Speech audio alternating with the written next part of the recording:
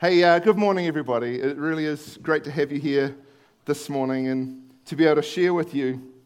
I wonder if any of you have noticed, like I have over the last few weeks, maybe months, maybe even 2 years for some of you, that a large number of conversations lately have all contained some variation of the words, what if? What if? Or if only? Or imagine if? Or only if. What if? What if this had happened? What if that happens? And they can be conversations about the past, and a lot of them have been. What if this hadn't happened? Or what if that hadn't happened? Or if only that decision hadn't been made? Or if only this decision had been made? Or imagine if that decision had been made but earlier? Or imagine if that decision hadn't been made, but what if it had been made next week, or who knows what else. But there's been a lot of what-if conversations around me in the last couple of months. I mean, what-if conversations aren't new. My brothers and I used to discuss at length topics like, what if a different team had selected Michael Jordan with the number 2 pick instead of him falling to number 3 and he went to the Chicago Bulls? Like, what difference would that have made?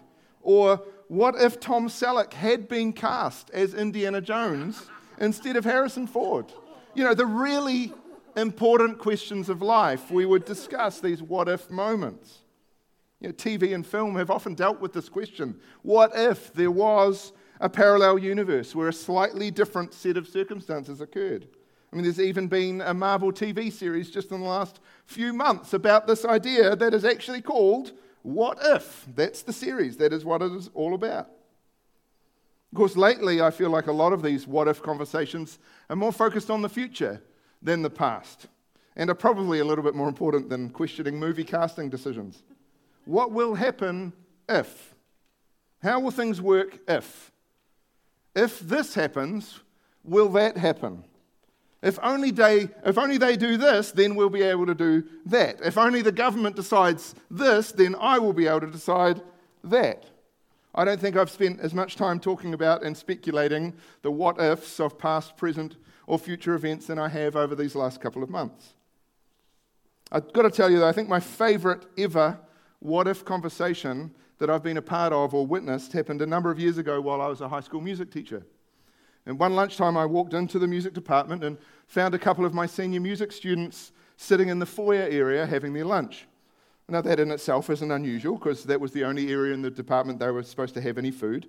But these guys were having an unusually good time having their lunch. They were really, like I walked in and they were really enjoying themselves. And as soon as I got in there, they started telling me how amazing their food was that day, because they had discovered the glorious combination of dark chocolate and orange juice. And so the two of them were sitting there having a piece of dark chocolate and then taking a mouthful of orange juice and then saying how good that was and then repeating that experience just over and over again. Now, at this stage, this is still not that unusual, right? But with each mouthful, they would just dramatically exclaim how good this was. Oh, this is so good. This is amazing. Is there anything that can taste better than this? Oh man, it's so good. It's the combination. It's the dark chocolate with the orange juice. That's what makes it so awesome. So all this is still not particularly strange. They're teenage boys, after all. You expect odd things. But after lots of exclamations and proclamations of just how perfect this snack was, the conversation started to progress. Oh yeah, it's got to be dark chocolate though. Like milk chocolate doesn't work as well with the orange juice. Oh yeah, how dark is this chocolate? Oh, this is 60% cocoa, this one. It's so good. You know, you can get 70% cocoa as well. That would be so good. Oh yeah, that would be amazing. Like, this is perfect, but that would be even better. I think you can get Whittaker's, might be able to get 80 or 85% cocoa dark chocolate. Oh wow, that's so dark. That would make it so intense. With the orange juice, that would be amazing. Yeah, so good. Wait. What if you could get 100% cocoa dark chocolate?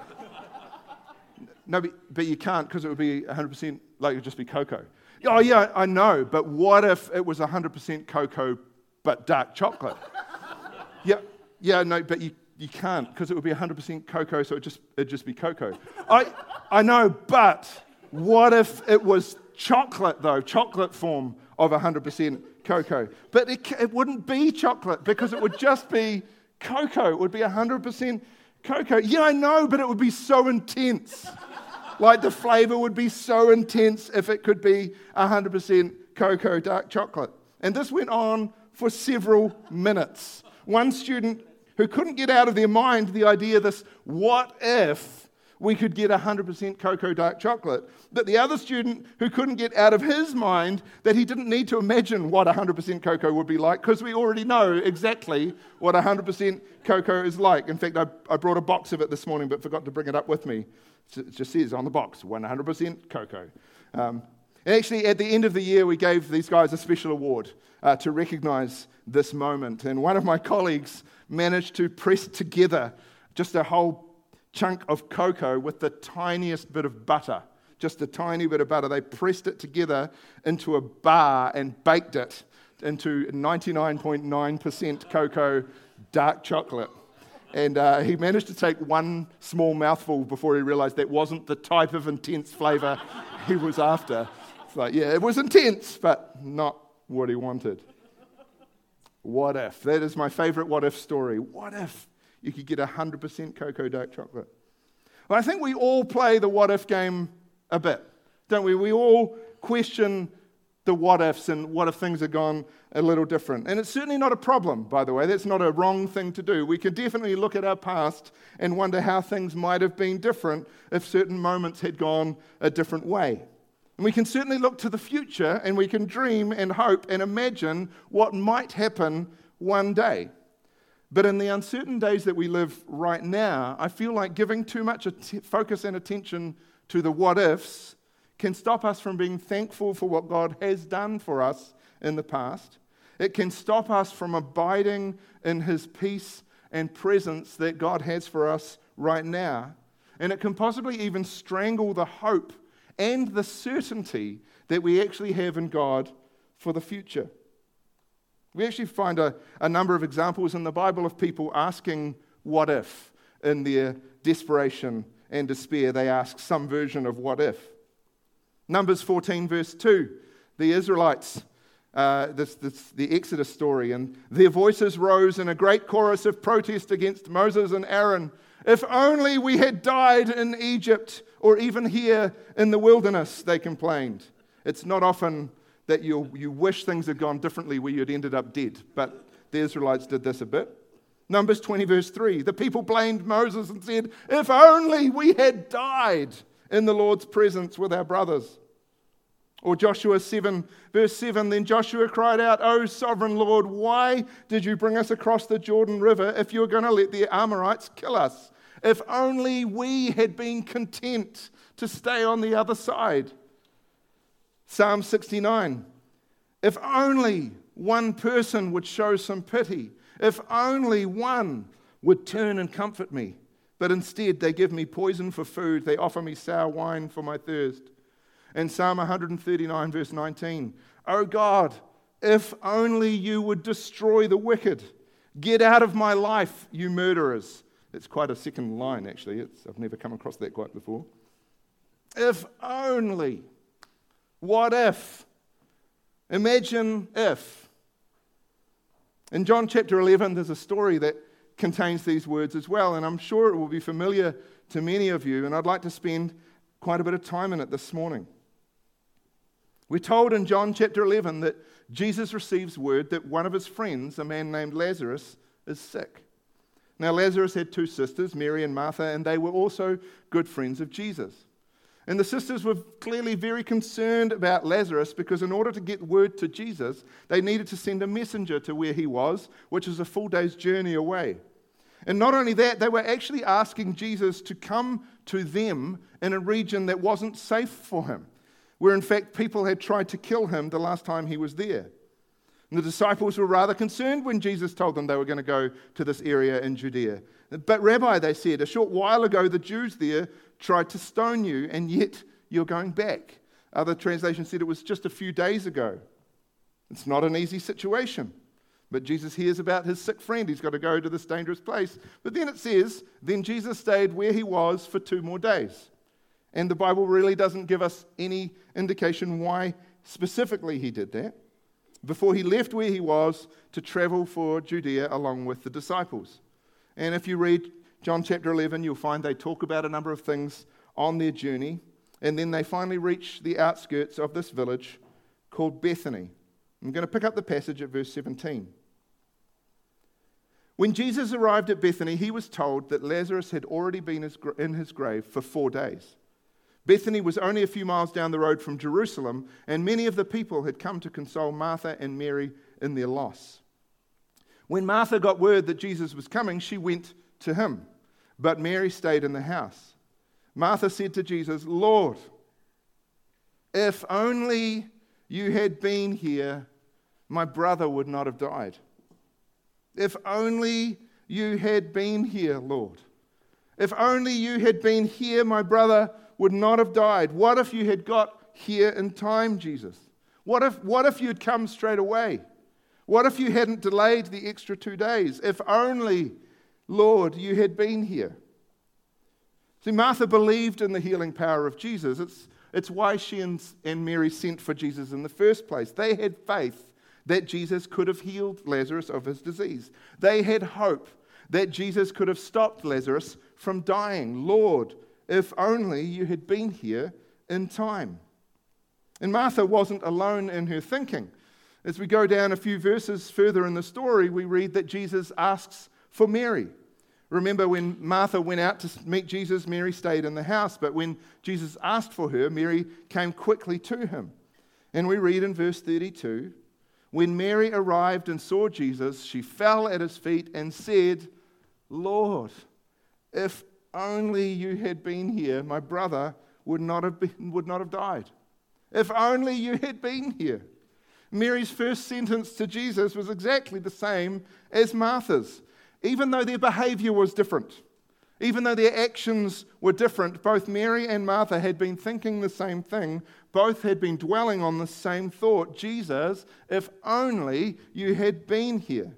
They had the same perspective on the situation, but how they responded and how they acted was quite different. One took action and went out to meet Jesus, and the other stayed where she was and waited for Jesus to call her, but they then expressed the exact same thought, the same desire, the same heart cry, "Jesus, if only you had been here."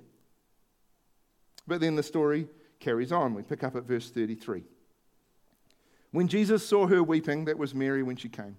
When Jesus saw her weeping and saw the other people wailing with her, a deep anger welled up within him, and he was deeply troubled. "Where have you put him?" he asked them. They told him, "Lord, come and see." Then Jesus wept. The people who were standing nearby said, "See how much he loved him." But some said, "This man healed a blind man. Couldn't he have kept Lazarus from dying?" There's a lot of emotions expressed in these few verses here. There's Mary who is weeping and expressing her grief. And there are the others with her, some of whom would have been friends and family for sure, some who were just members of the local community, but still others who had traveled from Jerusalem who were actually professional mourners to be there to be part of the grieving ceremony. And it says that they were wailing. Imagine having professional wailer as your job title. Yeah. Like, how do you like to get bookings, do you have to be the loudest? Like what? I'm just not sure about that one. But we also see Jesus' emotions here. 3 different expressions of his emotional response to the situation. It says he had a deep anger. In fact, when you research into it, the word used means to snort like a horse, literally. That's not saying what he did, but that's the kind of indignation welling up in him. It said that he was deeply troubled, and the word evokes images of a sea in a storm. So he was agitated and troubled, and that he wept. But the word it uses for weeping for him is to spontaneously cry. So tears spontaneously came, and he cried quietly, which is quite a contrast to the professional wailers. But each of those expressions show us a slightly different side of his emotion, but they all point to the fact that Jesus really loved Lazarus and his sisters, and that he was genuinely moved by this moment and this tragedy. He cares about this family. It's amazing to see at the end of those verses, though, the 2 different responses that the people around had. Some of them who saw Jesus crying and they are moved by how much Jesus cares, and the others who see him crying and they're indignant that he didn't care enough to stop Lazarus from dying. So we carry on, and Jesus arrives at the tomb, which was a cave with a stone covering the entrance. And he tells them to roll the stone away. And Mary protests, "Lord, he's been dead for 4 days. The smell will be terrible." But Jesus tells her to trust him, and they remove the stone. And then verse 41. Then Jesus looked up to heaven and said, "Father, thank you for hearing me. You always hear me, but I said it out loud for the sake of all these people standing here, so that they will believe you sent me." Then Jesus shouted, "Lazarus, come out!" And the dead man came out, his hands and feet bound in grave clothes and his face wrapped in a headcloth. Jesus told them, "Unwrap him and let him go." "Lazarus, come out," he shouted, and some Bibles say in a loud voice, which is what shouting is, I guess.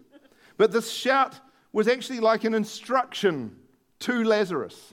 He'd already thanked the Father for the miracle. He's actually instructing Lazarus. He needed Lazarus to be able to hear him through the bandages. In fact, the phrase can also be interpreted, "Lazarus, this way out." Like, follow the sound of my voice. Come to me. And Lazarus came out of the tomb alive.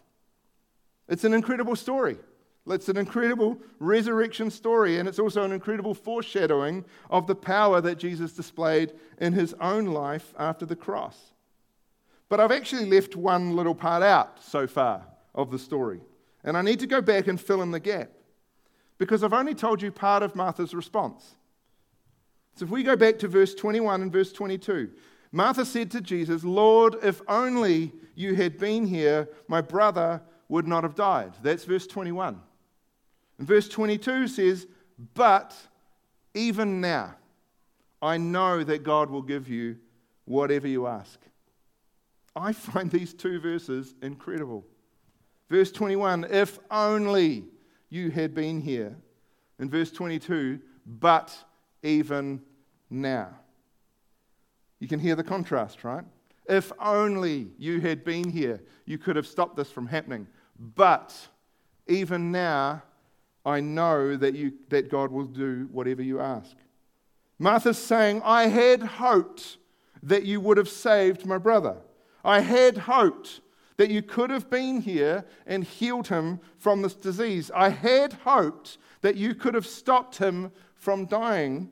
But even now that he's dead, even now that he's been dead for 4 days, I still put my hope and trust in you, Jesus.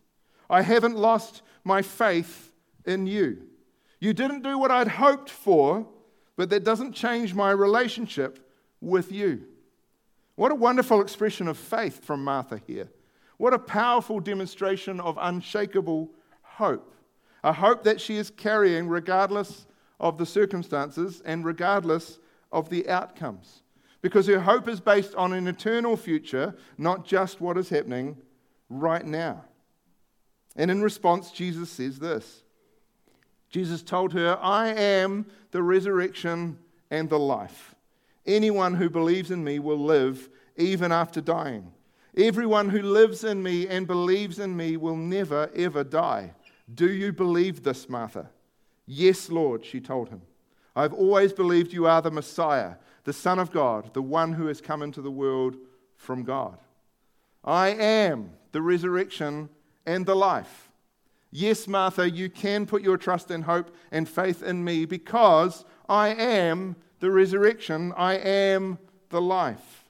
Do you believe this, Martha?" She says, "Yes, Lord, I have always believed it, and I still believe it, even now, even though Lazarus is dead. I have always put my hope in you, and I still put my hope in you." And so my message this morning, church, is really that I believe that God wants to turn our what-ifs into even-ifs.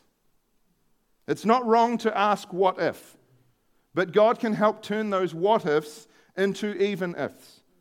What if things were different? But even if they are not, I will still trust in God. What if God could change these circumstances? But even if He doesn't, I will still put my hope in Him. Martha expressed both of these attitudes. What if you had been here to save Lazarus? But even though you weren't here, I will still put my trust and hope in you, Jesus. We see this echoed in the book of Daniel, these three young men, Shadrach, Meshach, and Abednego, who are told they must stop worshipping the Lord and bow down to another god, or they will be thrown into the fire. And they respond, if we are thrown into the blazing furnace, the God whom we serve is able to save us. What if we're thrown in? What if we're thrown in? Well, then God can save us. He will rescue us from your power and your majesty. But even if He doesn't, we want to make it clear to you, your majesty, that we will never serve your gods or worship the gold statue you have set up. They've put their faith, their hope, and their trust in the Lord, a hope that is not just a what if, but an even if. Even if the Lord does not save us from the fire, our hope is in Him, and our worship will always belong to Him and only Him. We see this echoed throughout the Psalms, expressed in other ways. Psalm 22 is written this: my God, why have you abandoned me? Why are you so far away when I groan for help? Every day I call to you, my God, but you do not answer. Every night I lift my voice, but I find no relief. Yet you are holy, enthroned on the praises of Israel. Our ancestors trusted in you, and you rescued them. They cried out to you and were saved. They trusted in you and were never disgraced. And then he goes on to the next verse, and he goes, but I am a worm and not a man. I am scorned and despised by all. Everyone who sees me mocks me. They sneer and shake their heads, saying, is this the one who relies on the Lord? Then let the Lord save him. If the Lord loves him so much, let the Lord rescue him. Yet you brought me safely from my mother's womb and led me to trust you at my mother's breast. I was thrust into your arms at my birth. You have been my God from the moment I was born. And the prophet Habakkuk in Habakkuk chapter 3. Even though the fig trees have no blossoms and there are no grapes on the vines, even though the olive crop fails and the fields lie empty and barren, even though the flocks die in the fields and the cattle barns are empty, man, that is a rough description of life in that time right there. Yet I will rejoice in the Lord. I will be joyful in the God of my, and this is a really important word, salvation. My hope and trust and faith and confidence are in the one who has eternal salvation planned for me. My hope and my trust and my confidence are not in the fig trees or the vines or the olive crops or the fields. Team, can I have you come up as I finish this message? You know, church, we're still facing a lot of what-ifs at the moment. And these next few weeks and months contain a great deal of uncertainty for everyone. Possibly sadness for people, possibly fear for many. And we may still be asking what if and talking about those what ifs and saying if only and dreaming imagine if. Can I encourage you as you do that to also to be declaring even if in the face of those same situations? What if the economy collapses? Even if the economy collapses, then I will still put my trust in God, for He is my provider. What if I or my family are ravaged by sickness? Even if I or my family are ravaged by sickness, then I will put my trust and hope in Jesus, my healer. What if I am not able to gather with people to worship? Even if I am not able to gather with people, I will still worship, for God is always worthy of praise. Just a few years ago, it's not that long ago really, but a few years ago, I went through a very difficult time personally. Very difficult. It felt like every sphere of my life was under massive pressure and strain. My job, my family, my finances, my physical health, my friendships, my walk with God, my emotional and my mental well-being. And the reality is that there were a few specific circumstances that were wrong and they needed to change. But what happened to me at a personal level is that I got stuck in a very bad what-if loop. What if these things never change? What if the finances get worse? What if I fail at my job?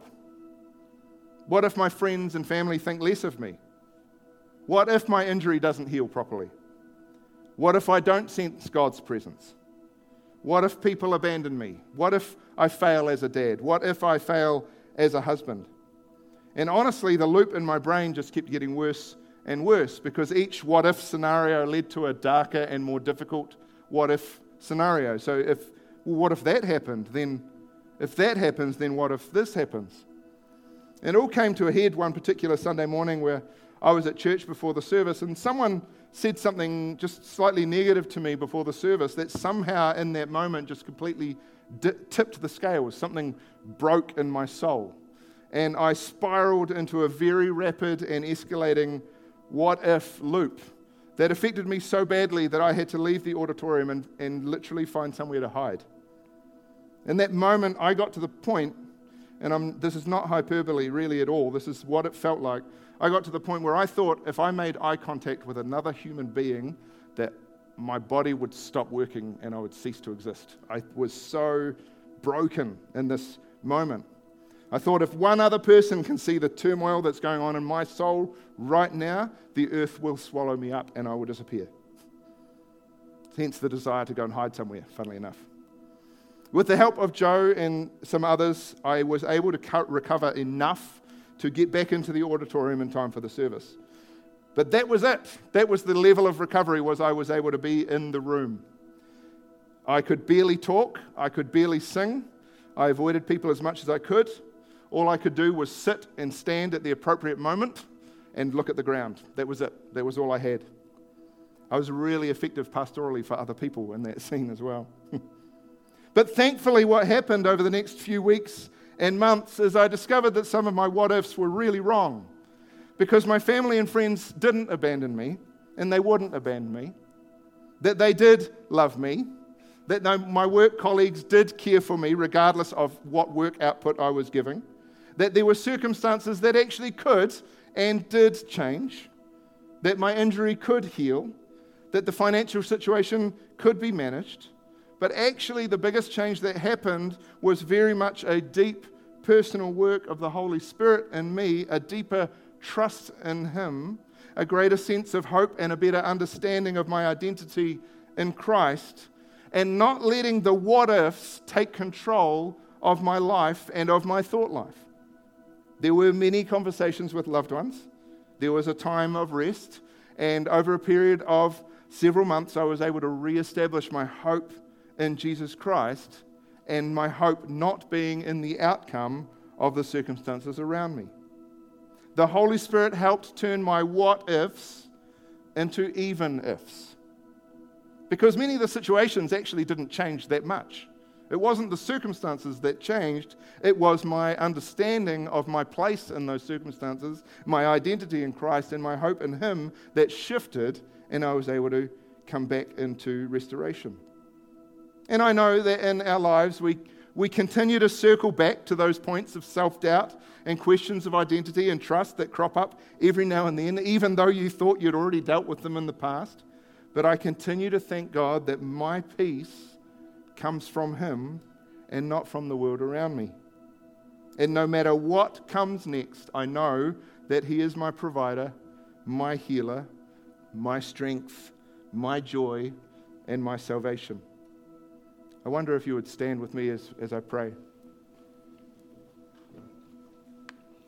Praise you, Lord God. Praise you, Lord. Lord, I just want to thank you, first of all, that you really don't mind it when we question. You are so fine with us saying, what if, or if only, or why.